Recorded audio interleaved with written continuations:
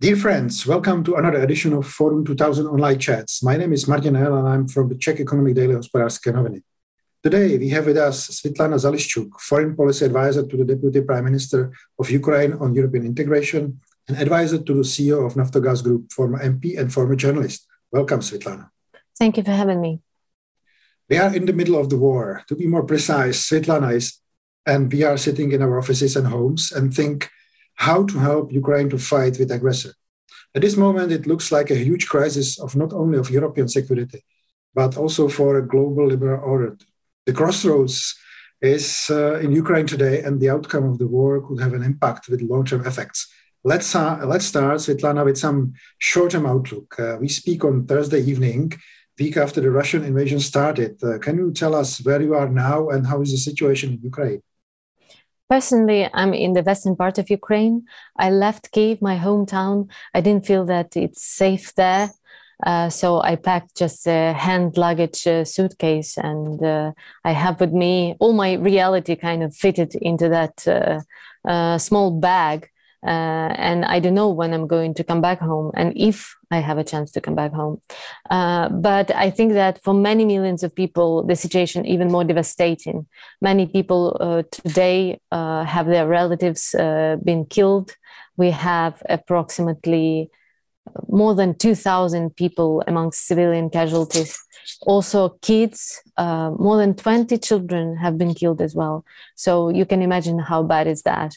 We have more than 1 million people already left the country as refugee because those that are vulnerable with grandparents, with children, elderly people, they're trying to protect their families, understandably so. So it's also very difficult for them. When it comes to the military situation, recently, I think during the last couple of days, the assaults are growing, are intensified with more attacks on civilian infrastructure. So we have a number of occasions when, for example, maternity hospitals have been hit, schools, administrative buildings, also just houses, buildings where people live. And this is heartbreaking, of course.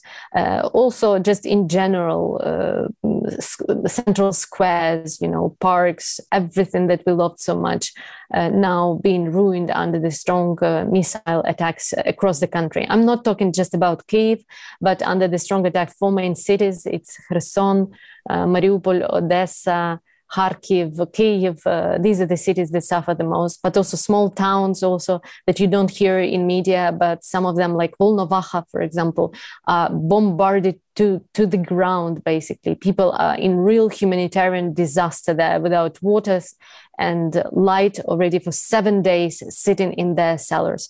So the situation on the ground is very difficult. And today, after some reports from UK, US intelligence, and after conversation between President Macron and Mr. Putin, French president said that he expects even worse to come. So I share this analysis that it will even deteriorate. So what Ukraine or Ukrainians expect from Europe now, from us in the Central Europe as well? Well, I think that you said it in the very beginning. You said something that resonates with me very much. You said that it's a blow not only on Ukraine, but on Europe. This is a war in the 21st century in the heart of Europe. And this war started by one man who just didn't believe that Ukrainian is nation. Ukrainians are nation. He didn't believe in our state, that we have a right for our sovereignty and territorial integrity. And this is unbelievable, but also unjustifiable and unforgivable. And what we want, of course, strong solidarity. We want a joint response. We want a counteraction of this aggression to the extent that this war should be stopped and Putin should be punished. This is what we want, because in the end, it's a blow on humanness, on dignity, on rules-based order. And judging of how we respond right now, I think the history to come will depend on our response. Either we will prove that UN Charter, NATO Charter, EU founding treaty worth something, or we will turn it into waste paper, and it will worth nothing, just words and words that have no meaning. That would be my response to your question. But if we put it into a more practical perspective, we need first sanctions, stronger sanctions. We need to mobilize all our forces to make it painful for people around Putin, and not for the purpose, not just sanctions for sanctions, but my calculation is that Putin has to have a protest, a resistance from inside. This is my calculation, because I don't believe that the sanctions against him will make a difference. But if his people will start to protest, Russians, businessmen, actors, singers, and so on, elite, then he will be challenged. His power will be challenged. And then I think it will be a tipping point. Secondly, we need at this point military support. We already started to receive a lot of weapons. Thank you very much for that, for everyone who is helping us. But I think that it's not the end. It's just the beginning, unfortunately. And as I said, I expect escalation. And therefore, we need to be ready to mobilize our resources in the long run. For me, it's striking how Ukrainians fight and how they, I can say, win information war, at least from my point of view. What is the source of this strength of Ukrainians? It's a very good question. The source of strength, I think that just we have no choice, because we protect our homes. This is everything we have. Your house, your garden, your kids, your job, what you're doing, where you're walking, and so on. I mean, we are 40 million people nation. We are not going to immigrate, we have nowhere to go. But also, additionally, I think what is important, that it was a very cruel attack on something very human, something. It's not about ideology. It's not about EU perspective. It's not about some political choice. It's something fundamental for a human being, for us as people. That's why I believe it so much resonates with the whole world now, because they feel that it's not about Ukraine's aspiration to go to NATO and EU. It's about our right to exist and to protect our life. But also I want to say that our Ukrainian leader, President Zelensky, is a great source of inspiration for everyone. The fact that he was offered to be evacuated, and of course he can do that. He is the president, and he could have done it out of this calculation of safety and so on. But he refused to do so. And people see that actually he's ready to sacrifice his life in this fight. And then people think, okay, so if the president does this choice, then we're definitely backing him. And today, I can assure you that everyone feels that war is our job, that everyone would like to do something, even small, to defend our country. Let's try a bit of geopolitics, or kind of, future telling. I was reading one of the articles from one of the Western analysts, trying to figure out, the possibility that the outcome of the war could be division of Ukraine into two parts on the model, let's say, East-West Germany after the Second World War. Do you think that this solution would be acceptable for the Russian government or Mr. Putin personally? Well, first of all, this solution is not a solution. And this scenario is just simply impossible. Why? I'll tell you.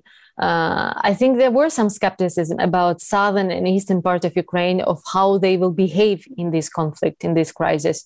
Because you know that in the south, in the east, there are a lot of people who are speaking Russian language. But it turned out that it's not about language, actually. It's about your choice. What country do you want to live? And people chose democracy and rule of law. They don't want to live in a dictatorial camp like Putin is imposing on his country and wants to impose on our country.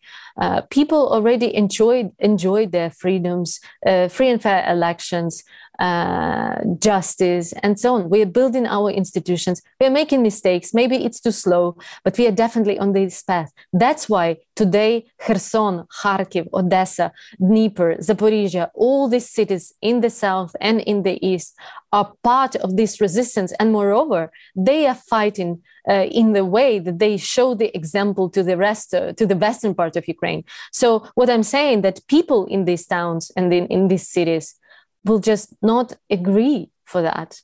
They will not be part of so-called Russian world and live under the under this dictator, especially after Putin has killed so many already, their relatives, their sons, their children, their fathers. It's unforgivable. And the only solution would be Putin to be prosecuted and the international tribunal. And do you think that Mr. Putin will try to impose kind of puppet regime, at least on the territories he will have under control, just to show that he's doing something that's, in quotation marks, positive? Yeah, well, puppet government would be possible if they had the chance to govern the population. But if you are in the so-called in the rear of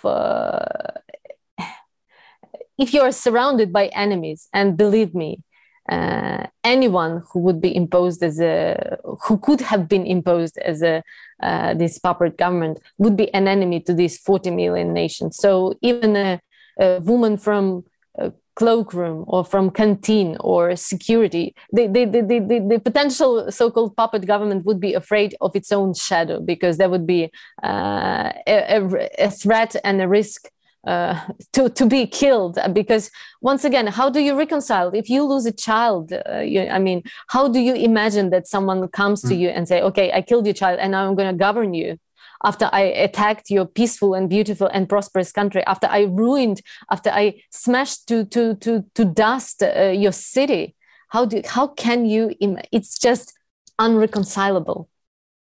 If we try, at least in this situation, to make kind of step back and look from the broader perspective, what do you think would be a long-term impact of events in Ukraine on Europe, whatever the outcome will be? But because situation is changing every day, and I personally have problem, to make this step back, constantly following the events. But I cannot imagine how do you think about the situation? If we are talking about stopping the war, right? That's what you're asking me, that war will be stopped, then we will rebuild our country. There will be a process of reparations paid by Russia to Ukraine. I hope international community also will mobilize resources to rebuild the country, to help us to rebuild the country. This is from a technical kind of point of view, right? At the same time, Ukraine would expect to join EU and NATO, and Russians war criminals have to be prosecuted without a doubt. I can assure you that sooner or later we will see Russian leadership investigated by International Criminal Court. This procedure has been already started by ICC. And Putin was very clear in his messages, in his statements, that he directs this war, that he directs this massacre in Ukraine. So this is the way to go, to prosecute it and put him on the tribunal. And I think it will be the lesson for the whole world and for the next generation to come, that democracy will be protected. And whoever dares to challenge sovereignty and territorial integrity of an independent countries, however small they are, it will be punished by the international community. I think this is the aim we should aim. This is the purpose we should aim at. Thank you, Svetlana. It was Svetlana Zalishchuk, Foreign Policy Advisor to the Deputy Prime Minister of Ukraine, and a former MP and former journalist. I'm Martin L. from Czech Economy Daily, and it was a Forum 2000 online chat. Thank you. Thank you so much for having me.